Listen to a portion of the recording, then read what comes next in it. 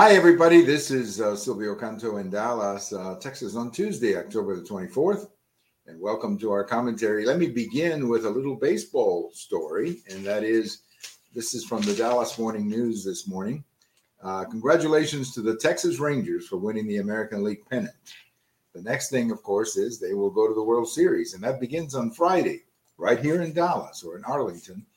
And we don't know who they're going to play because that will be decided on Tuesday night when the Phillies and the Philadelphia Phillies and the Arizona D-backs or Diamondbacks play Game 7. So, but nevertheless, for now, we celebrate. Congratulations to the Texas Rangers for winning the American League pennant. It was really quite a year. And this is a team that, as a fan, I really came to love. I mean, they were a very exciting team. They had a problem there at the end. You know, if you look at the season, they had a real problem there from the middle of August to sort of the end of September. And that's because they had a lot of injuries. And it took a while to bring back all the guys who were injured. But they went into the playoffs with pretty much a full roster. And they have had a tremendous ride, beating the Tampa Bay Devil Rays, the Baltimore Orioles, and now the Houston Astros. And the Houston Astros, of course, the best team in the American League for the last 7 years. So that was quite an accomplishment to dethrone the Houston Astros. So we congratulate the Texas Rangers, everybody in the organization. And now we look forward to the World Series, which will be, as I said, on Friday, right here in Arlington. So we're excited. This is the kind of stuff that makes baseball fans very, very excited. Well, let me begin by directing you to a post that I have over at the American Thinker today about the Argentina elections.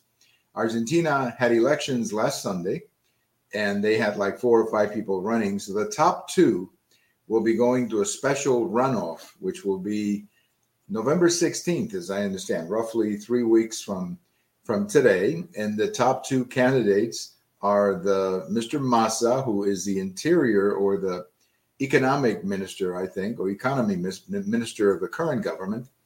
And then, the incumbent, the challenger, not the incumbent, but the firebrand, the big conservative who says a lot of crazy things, and many of them are true. And that is a fellow by the name of Milei, very much of a populist kind of candidate. But you would expect that in a country like Argentina at the moment. I mean, they have a serious economic mess. The country is literally killing itself with inflation. They have misgoverned the economy so poorly. I mean, Argentina is your definition of a basket case. That is what Argentina is. So you would expect people to be angry, and you would expect people to vote for someone who is blaming everything on the incumbent administration. I'm not sure how I would vote if I was in Argentina. I'm not sure how I would vote. But I definitely would not vote for the party in power. I think they deserve to be thrown out because they have been a mess, a total mess. When you talk to people from Argentina, they complain about the inflation, which is extremely high. They complain about the bureaucratic stronghold or the stronghold that the bureaucracy has on the people, on the economy. They're constantly sucking taxes from people. They regulate the country to death. And that has a lot to do with the kind of economic basket case that Argentina has become. So again, we're not expecting miracles. Whoever wins the presidency is not going to automatically fix anything. But Argentina really could use, what they could really use would be the kind of economic policies that Pinochet had in Chile in the 1970s. That's what they really need.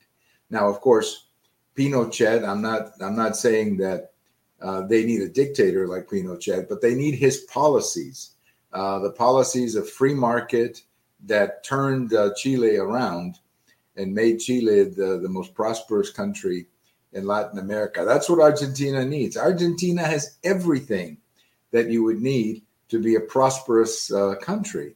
But again, the government has been the biggest enemy of prosperity in Argentina. And I think that the anger that you saw from the voters giving so much support to this fellow, Mr. Maeli, I think that was an indication how angry people are in Argentina. So we'll wait and see. We'll wait and see. As I said, I'm not expecting miracles, but I hope that whoever wins realizes what a mess the country is in. And they need some radical changes. They really do. They've got to somehow downsize government in Argentina. They've got to cut through all those layers of bureaucracy. They have to. They simply cannot continue this kind of economic performance. I mean, Argentina, beautiful country, wonderful country.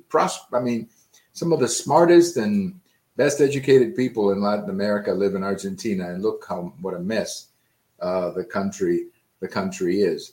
Well, I have a post coming out Wednesday morning about Mexico. They have an election too. Now, their election is not going to be until next July, so there's plenty of time for campaigning. But the election is going to be historic in one way, and that is that it looks like a woman is going to be the next president of Mexico. There are two ladies who are running for president. One is a senator from the opposition party, and then it's a lady who used to be the mayor of Mexico City, who is running as a representative of López Obrador's party, meaning the incumbent president. So one of these two ladies, by everything we hear, is going to be the next president of Mexico. The problem that these ladies are going to have is that the number one problem in Mexico right now is insecurity, meaning crime.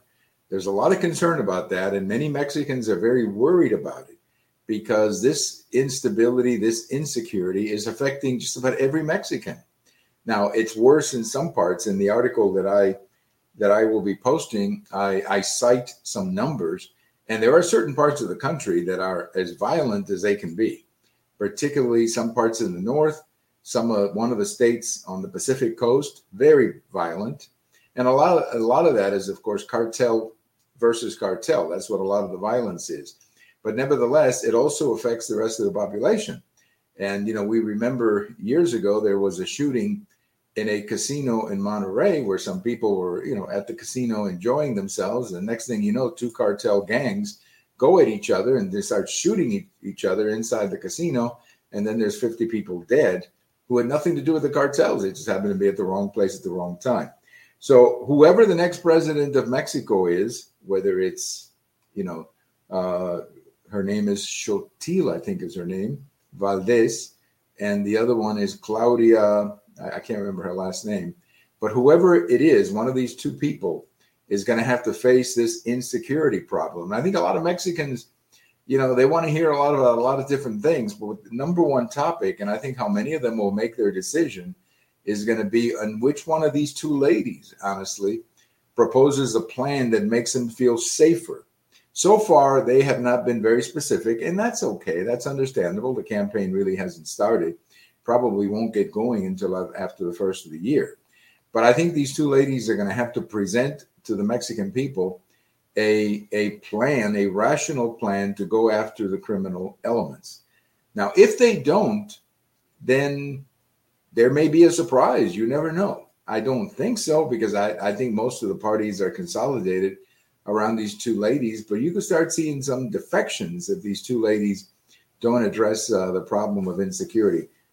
Violence in Mexico is out of control. That's all I can tell you. Now, a lot of it is cartel versus cartel, but a lot of people find themselves in the middle of it, and being in the middle of it is just as deadly as being involved in it. So we're going to keep an eye on the Mexico election. We'll probably do several interviews with people down in Mexico as we get ready for that election, and that won't be until next July. In fact, the United States and Mexico, this is an interesting point, the United States and Mexico will have a new president at the end of 2024. In Mexico, the election will be in July, and the new president takes over, I believe, in September.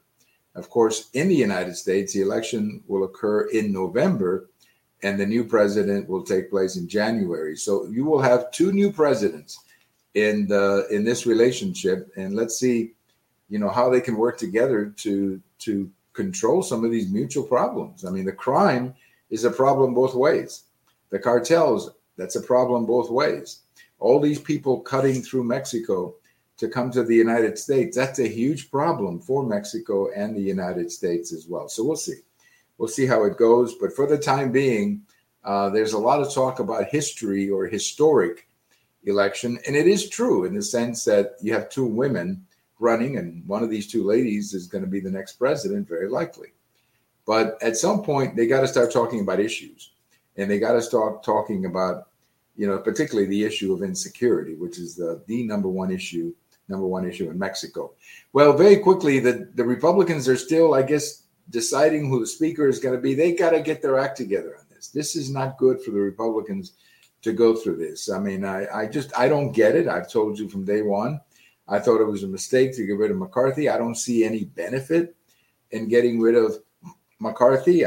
He was not a perfect speaker. Nobody is.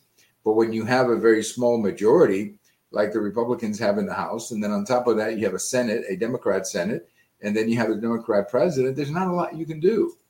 Not a lot that you can do. And I think he was unfairly, in my opinion, criticized for what he did. And I thought just the mere fact that he would stop so many Democrat ideas, I think that was his greatest accomplishment. So the Republicans need to get their act together and put a speaker in.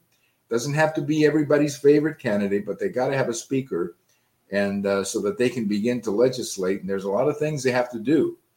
President Biden is asking for more money, and that's going to be a debate that the country needs to have. But you cannot have it, of course, because there's not a speaker. Again, congratulations to the Texas Rangers for winning the American League. We have a World Series coming up here starting on Friday, and we're all looking forward to that. Thank you for listening. Have a wonderful day.